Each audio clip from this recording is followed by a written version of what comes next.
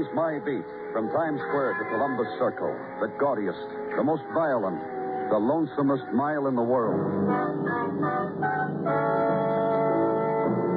Broadway's My Beat, with Larry Thor as Detective Danny Clover.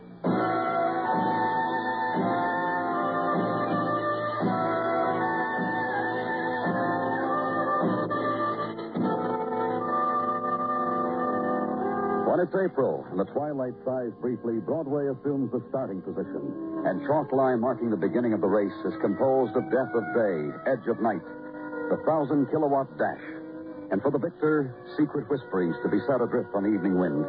The light pool spilled from street lamp where wait the undreamed dreams, shedding the wrappings of day, slipping already into the lace of neon and night. On your mark, and bang, the night explodes. Run, kid, run. To the victor, the spoils of April night.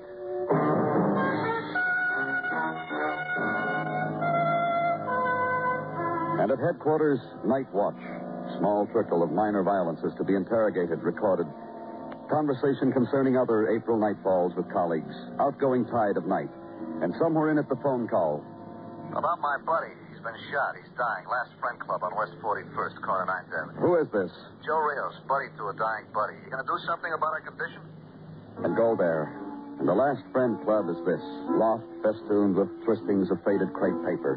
Hand-painted cardboard stating address of nearest Veterans Administration, of State Unemployment Office, of bar and grill with private booth with daily specials for ex-servicemen, and hung on piano wires over improvised stage, shield of an infantry company, and the man grinning up at it.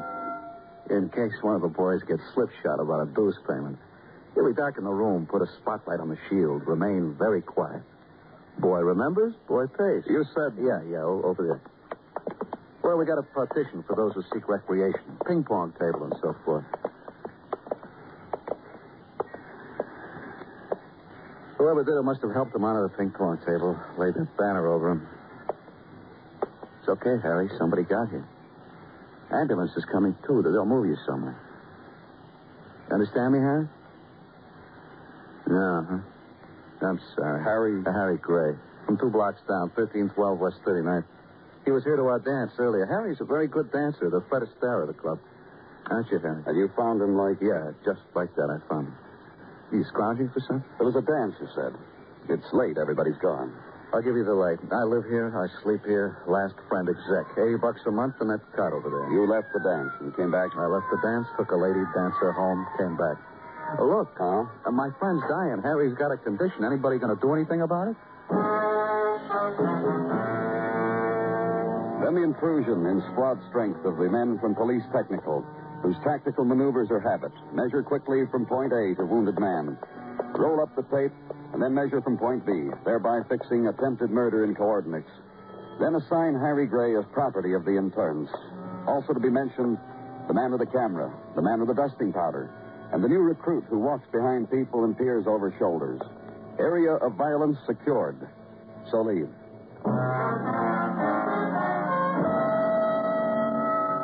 2-block squad car ride through night's first ebbing. Edge of the world time of empty street and window blinds and stars. Find an address and ring a bell. And wait and ring again. The man who answers the door is wearing a topcoat over nightshirt, who awakens suddenly when the street lamp makes glints on the police badge, who takes your arm and walks you down the corridor, and opens the room that belonged to Harry Gray, then walks away. And the wounded man's room is this: the kitchenette and furniture that comes to $60 a month, embellished with personal touches, a cup for dancing, a nicked dagger with a swastika at its handle, and legend printed beneath in pencil, German dagger, Garmischer, Germany. And this: group photograph of soldiers in clean uniforms resting on each other's shoulders and smiling. And suddenly this, a man in the doorway. You just have to be the police. You are. Who are you? Mark Anderson. Live there across the hall. What's going on? Harry Gray, a friend of yours? You need bail or something? What's the matter? Trouble. You know what? I've been to high school and everything. A quick fella, very brainy with a brain. I see a cop where a cop never was before, and right away I know trouble. You don't have to tell me trouble. Just the type of... Harry's been shot. Dead? No. How bad? A good chance, either way. Listen, Listen, I'm his good friend. We had a war together in Europe. I want to do some... Look, I want to help. What can I do? Who would want to shoot him? I don't know. We were at a dance tonight. The boys. I was there. Della, Harry. Della? My wife. Harry and his girl. Everybody. Who was the girl with Harry? Nikki something. I don't know. Funny name, foreign. Look, my wife will know. She'll know where Nikki lives, too. My wife's sleeping, but... Come on. Let's go wake Della. And crossed the hall into dark, silent room. And another door opened, and the whispered breathing of a sleeping woman.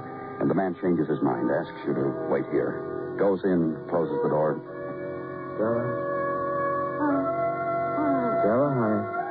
In a while comes back. Nicky Kosuri, he says, 2914 West 18th. And Della's too tired, too sleepy for them to go see Harry Gray now. We'll go first thing in the morning. She said, I promise, baby. Now, if there's nothing else, so leave. City at 3 o'clock in the morning time. City running out of sleep.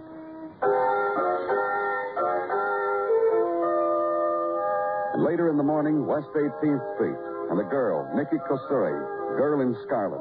Girl in a hurry. Girl on her way to work. I will be late, Mr. Clover. You understood, Miss Kosuri, about Harry's dying. About someone wanting to kill him. Yes, I understood. Well, I like Harry. Very much I like him. you were at the dance with him last night, and And it was no fun. I tell you this. A dance and with no happiness. With no laughter. you and Harry didn't have a good time, is that it? I wanted it. For Harry, for me. He wouldn't permit it to happen. He made it bitterness. Do you know why? Miss Kosuri, I think I know. I cannot be sure what is bitterness to men. But I think also it was not I who made it so for Harry. but you know what did. Perhaps. Tell me. I think first I must explain to you Harry. Yeah? A man somehow of reflections. A man not his own, but a reflection of other men and other men's emotions. I don't understand. The club, the Last Friend Club, and its dancings. That is Harry's true life. And Mark. Mark Anderson? Mark and Bella. Also Harry's life. To live in the mirror of other men's lives. They're very good friends, I understand. When I first met Harry, he was with Mark. They'd come from war, and there was laughter, and Harry was very nice. And in the last years, always with Mark. Della, Mark, Harry, Nicky. Della, Mark, Harry, Nicky. Look at me. What? Look at me. I am of prettiness. Yes? Last night at the dance, I was even more. For Harry. And he danced only once with me. And then with others. Then to sit in long talk with Mark. And nothing from me. So I went home. To here, alone. And Harry didn't... He said to me goodbye over his shoulder. And there was for a moment the sum of all the hurt.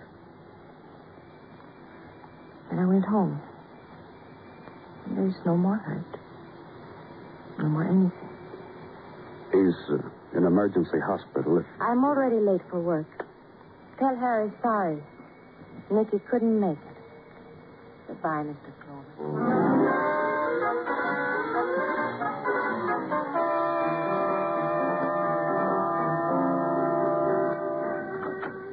Danny? Oh, come on in, Dennison. You got something? Yeah, I just had a small talk on the phone with Dr. Sinsky. He called from the emergency hospital. And? And you weren't here, so I took the call. Well, thank you very much for your kindness, Dennison. It's very thoughtful. Now, would you mind telling me what Dr. Sinsky had to say? Oh, not at all. He said Harry Gray was going to die. Yeah. Then he said a real strange thing about Harry Gray. Like what? Harry Gray is a man kind of scarred up, like he once was in the way of shrapnel. Small scars, mostly, you know. You've seen them. Well, Up around his neck, the doctor says, there's a piece of shrapnel still in him. Small piece. Might have caused Harry some pain from time to time. what's that got to do? I don't know. Dr. Sinsky just told me to tell you, that's all. So I told you. Oh. Lieutenant Clover's office, Dennison speaking. Yeah. Yeah, sure. Oh. Mm-hmm. Sure. I'll tell him. Thanks. Mind if I ask you a question, Dennison? Go ahead. Does that call for me? Yeah? Why didn't you just hand me the phone, huh? Look, Danny. What's the matter? Don't you think I can take a message? Dennison. What was the message? From emergency hospital. Harry Gray hasn't got a lot of time left. Also his neighbors, a guy named Mark Anderson and wife are by the bedside. Thank you, Dennison. Anytime. 20, Dennison. Lieutenant Clover's on his way downstairs. I have a squad car waiting for the lieutenant. Will you please? Thank you, Sweeney.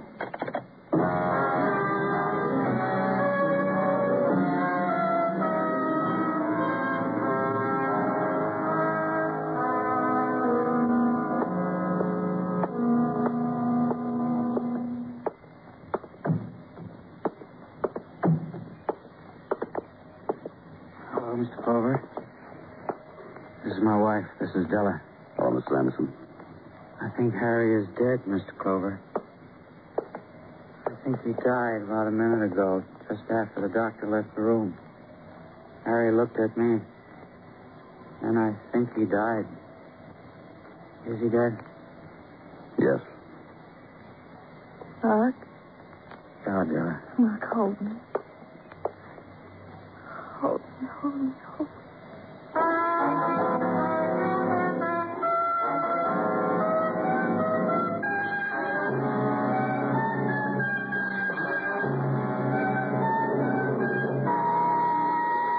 You are listening to Broadway's My Beat, written by Morton Fine and David Friedkin, and starring Larry Thor as Detective Danny Clover. Now, supposing you moved into this suburb. Oh, I'm sorry. I didn't mean to rush in this way unannounced, but I have a thought on my mind. Now, as I started to say before, suppose you moved into a suburb and you moved in at the same time others did. We'll say it's a tract, a big tract. But this neighborhood you've moved into with your wife and family is different. Every one of the families has a different background, different education, language, tastes in music, ideas of fairness and justice. Different in all respects, even down to their ideas of what type of trees should line the street. What would you do to make this a friendly community? Not necessarily a community where everyone would have to conform to one set of ideas, but a community that would work well together, and where the people wouldn't go around hitting each other over the head with shovels or throwing each other into cement mixers. Would you suggest that everyone get together to try to understand each other? Of course you would. And how long do you think it would take? Certainly many years. This is what the United Nations is trying to do in the community of nations. It is man's best hope for peace and justice.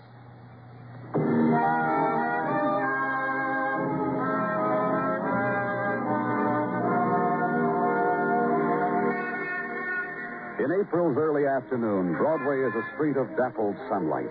Midday is behind now, and the small shocks are gathering. And in a while will start the long stream down into night.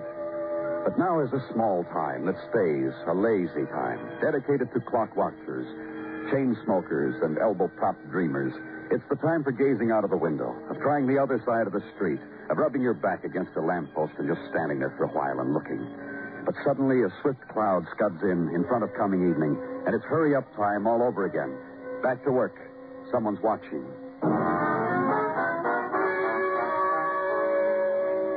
And for me, work was office. You swing the swivel back around to face the desk, and the man on the other side of it. Danny, it's me. It's Gino. Yeah, Gino, I know. Well, focus on me, Danny. Scares me when you got that faraway look in your eyes. Sergeant. The way you were staring out of the window onto the who knows what strange... Gino, you walked into my office. You had something on your mind. What was it? This last week, every day I come in here, the way you are staring. As if you wished you were in another clime or something. Happiness is here, Danny, I assure you. Gino, please. Yes? Do you have something for me? Bits and pieces, bits and pieces. If you'll be so kind. Last night's deceased, Harry Gray, was formally, according to questionings of friends, a citizen of Oklahoma. But go on. Who came to New York during World War II and enlisted in the Army.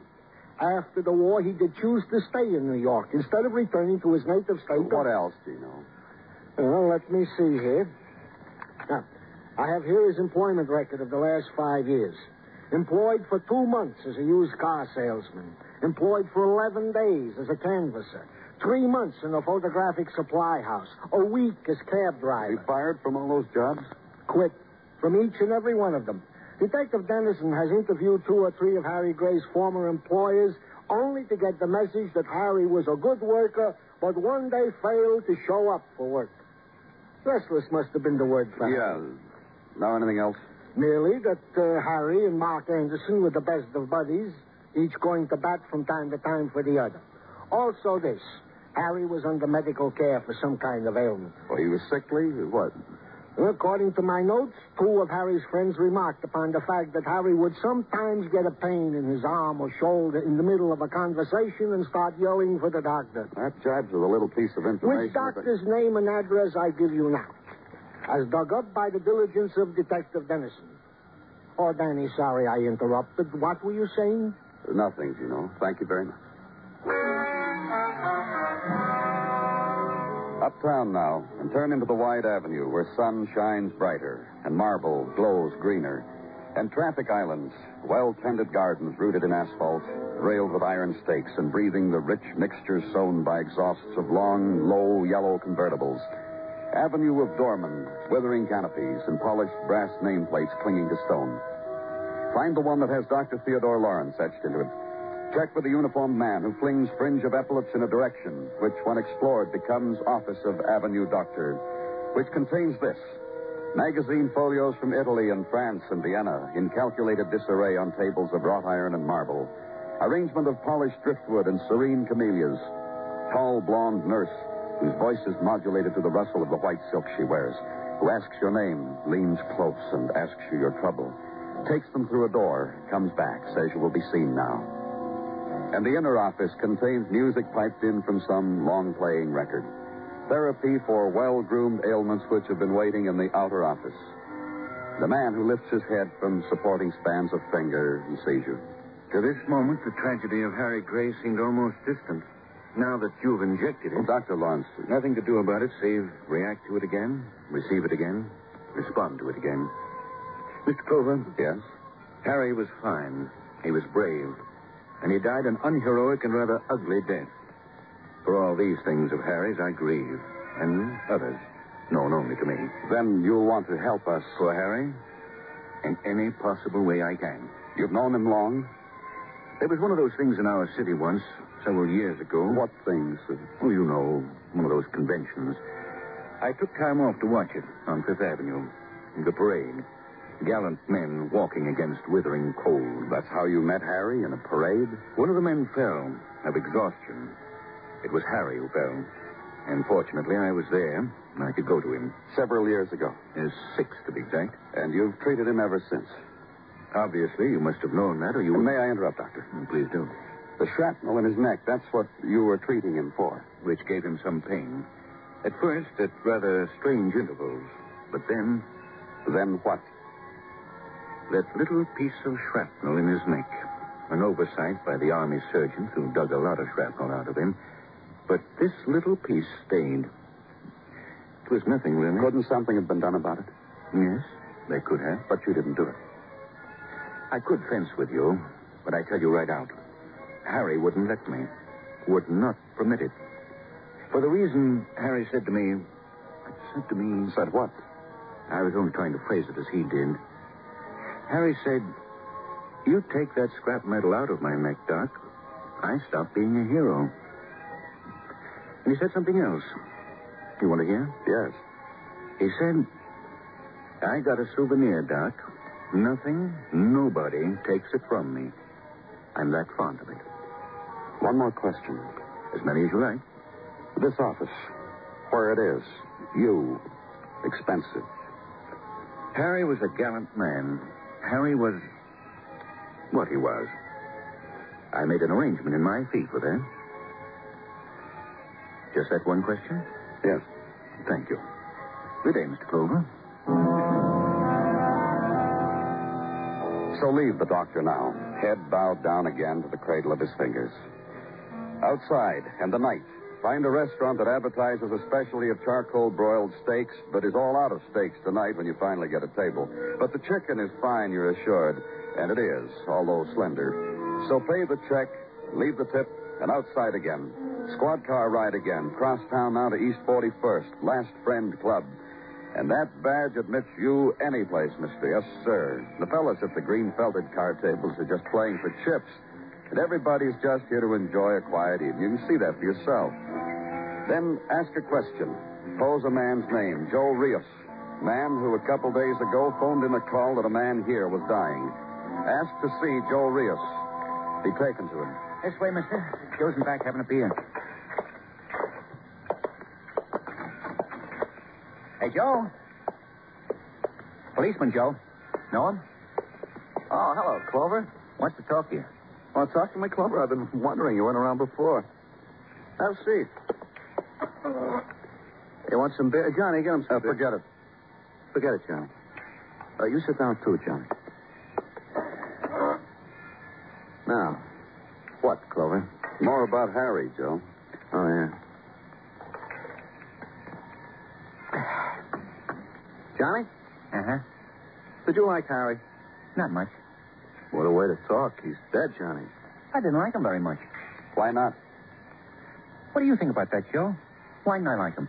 Well, Harry wasn't likable. Maybe that's why, huh? Yeah. Mr. Clover, Harry wasn't One of you boys kill him? You kill him, Johnny? No. You, Joe? Nah. Who did? Who would want to kill him, Joe? Harry was a hero, Clover. No one wants to kill heroes. What do you mean? Hero, H-E-R-O. Saved a buddy's life. Makes heroes. Right, Johnny? The best way to be one. East side of the Rhine, Clover. All of us. We just crossed. Ambush. Grenade got tossed. Harry got in the way of it. Between the grenade and Mark. Saved Mark's life. Yeah, Mark appreciates it. Would you say so, Johnny? Yeah. Yeah, I'd say so. I'd say so, too. Faster than you, Johnny. Well, I was just thinking, that's all. Oh. Yeah. Thinking. How about that Atlantic City thing? Yeah, Atlantic City. Mike got married, Clover. Married Bella. Took her down to Atlantic City for a honeymoon. 2 days later. What happened?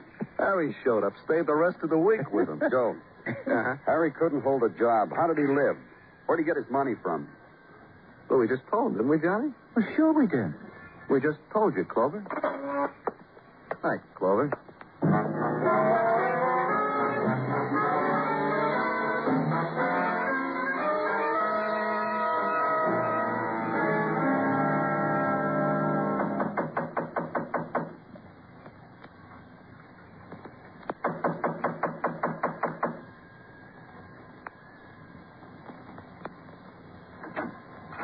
Yes?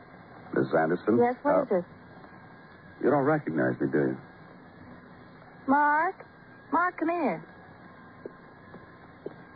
Mark, this man, he says I should recognize him. Clover. Sure. I know him, Della. Who? In the hospital when Harry died. You were upset. You don't remember. Mr. Clover's a policeman. Oh, come in, Mr. Clover. Honey? Is this the man? What man? You were going to wake me. You changed your mind when... Yeah. Oh. Hello. You going to miss Harry, Mrs. Anderson? Well, what do you think? He was my husband's friend. Wasn't he your friend, Mark? You see? Of course I'm going to miss him. Can't be the same without him. Everything's changed. We hardly know what to do with ourselves. We sit, we wait for the door to be flung open and for Harry to walk in. It doesn't... Cut it out, Della. All right, Mark. I was just telling Mr. Clover how Della, much... I said cut it out. All right, Mark. I said all right. You saw her at the hospital, Mr. Clover. You saw how upset she gets. You just asked the wrong question, that's all. And all I got out of it was that your wife said you hardly made a move without Harry. Come on. Well? Well, what? That's what she said, wasn't it? Listen, you... Harry saved your life, didn't he? That's right. Sure, he did. Harry was very brave. He brought Mark home to me, you always say. Don't you always say, Mark? Della. All right. And he never let you forget it, did he? Tell him, Mark. Mr. Clover, Yeah? Harry never let Mark forget it. Even carried around a piece of the pain with him, didn't he, Mark? If it wasn't for Harry, I'd be dead. That shrapnel. He saved it. Wouldn't let it be taken out. A reminder for you. You know what he'd do? If it wasn't for Harry, I'd be dead. Listen to me. You know what he'd do? That piece of metal under his skin? Whenever it'd hurt a little, Harry'd come over.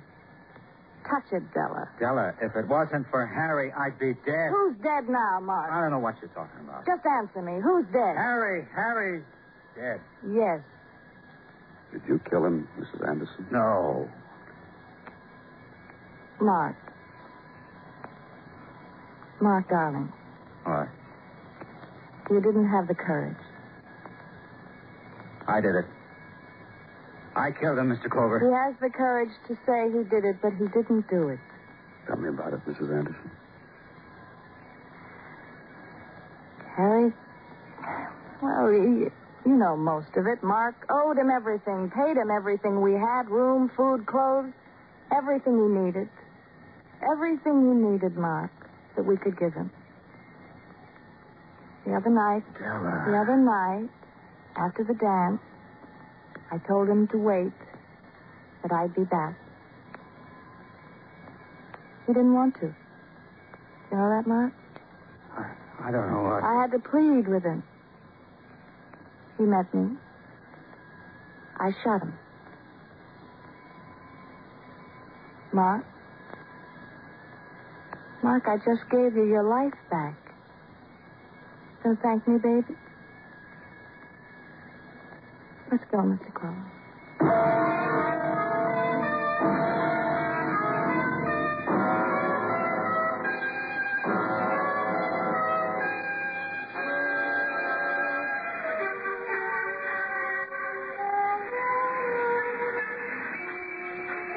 In the springtime, night sighs down on Broadway like a rosy promise. And someone smiles and takes your hand, whispers. And then the lights are brighter, the noise louder, and your scream mixes well with the scream of night. It's Broadway. The gaudiest, the most violent, the lonesomest mile in the world. Broadway. My beat.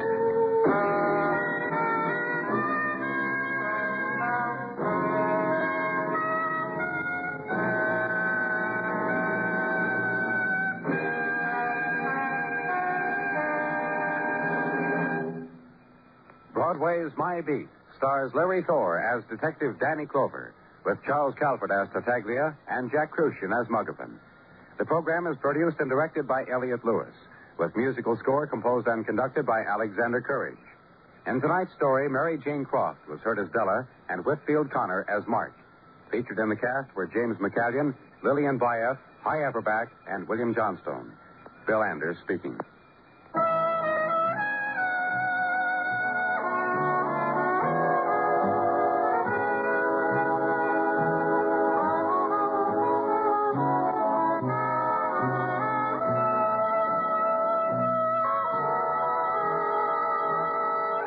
Broadway is My Beat has come to you through the worldwide facilities of the United States Armed Forces Radio and Television Service.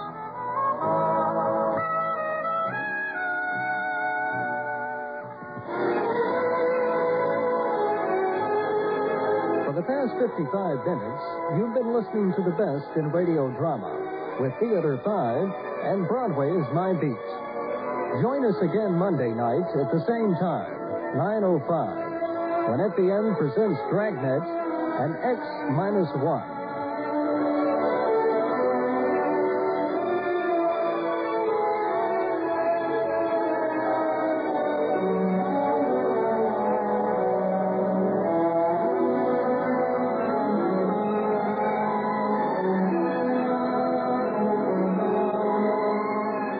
If you're considering applying for either a hardship discharge or a compassionate reassignment, be smart. Get it right the first time by visiting your local Red Cross field director. Red Cross can save you time and trouble by advising both you and your family on what documents you'll need and what information they should contain. Your local Red Cross field representative is a good person to know. Serving American forces everywhere, the American National Red Cross.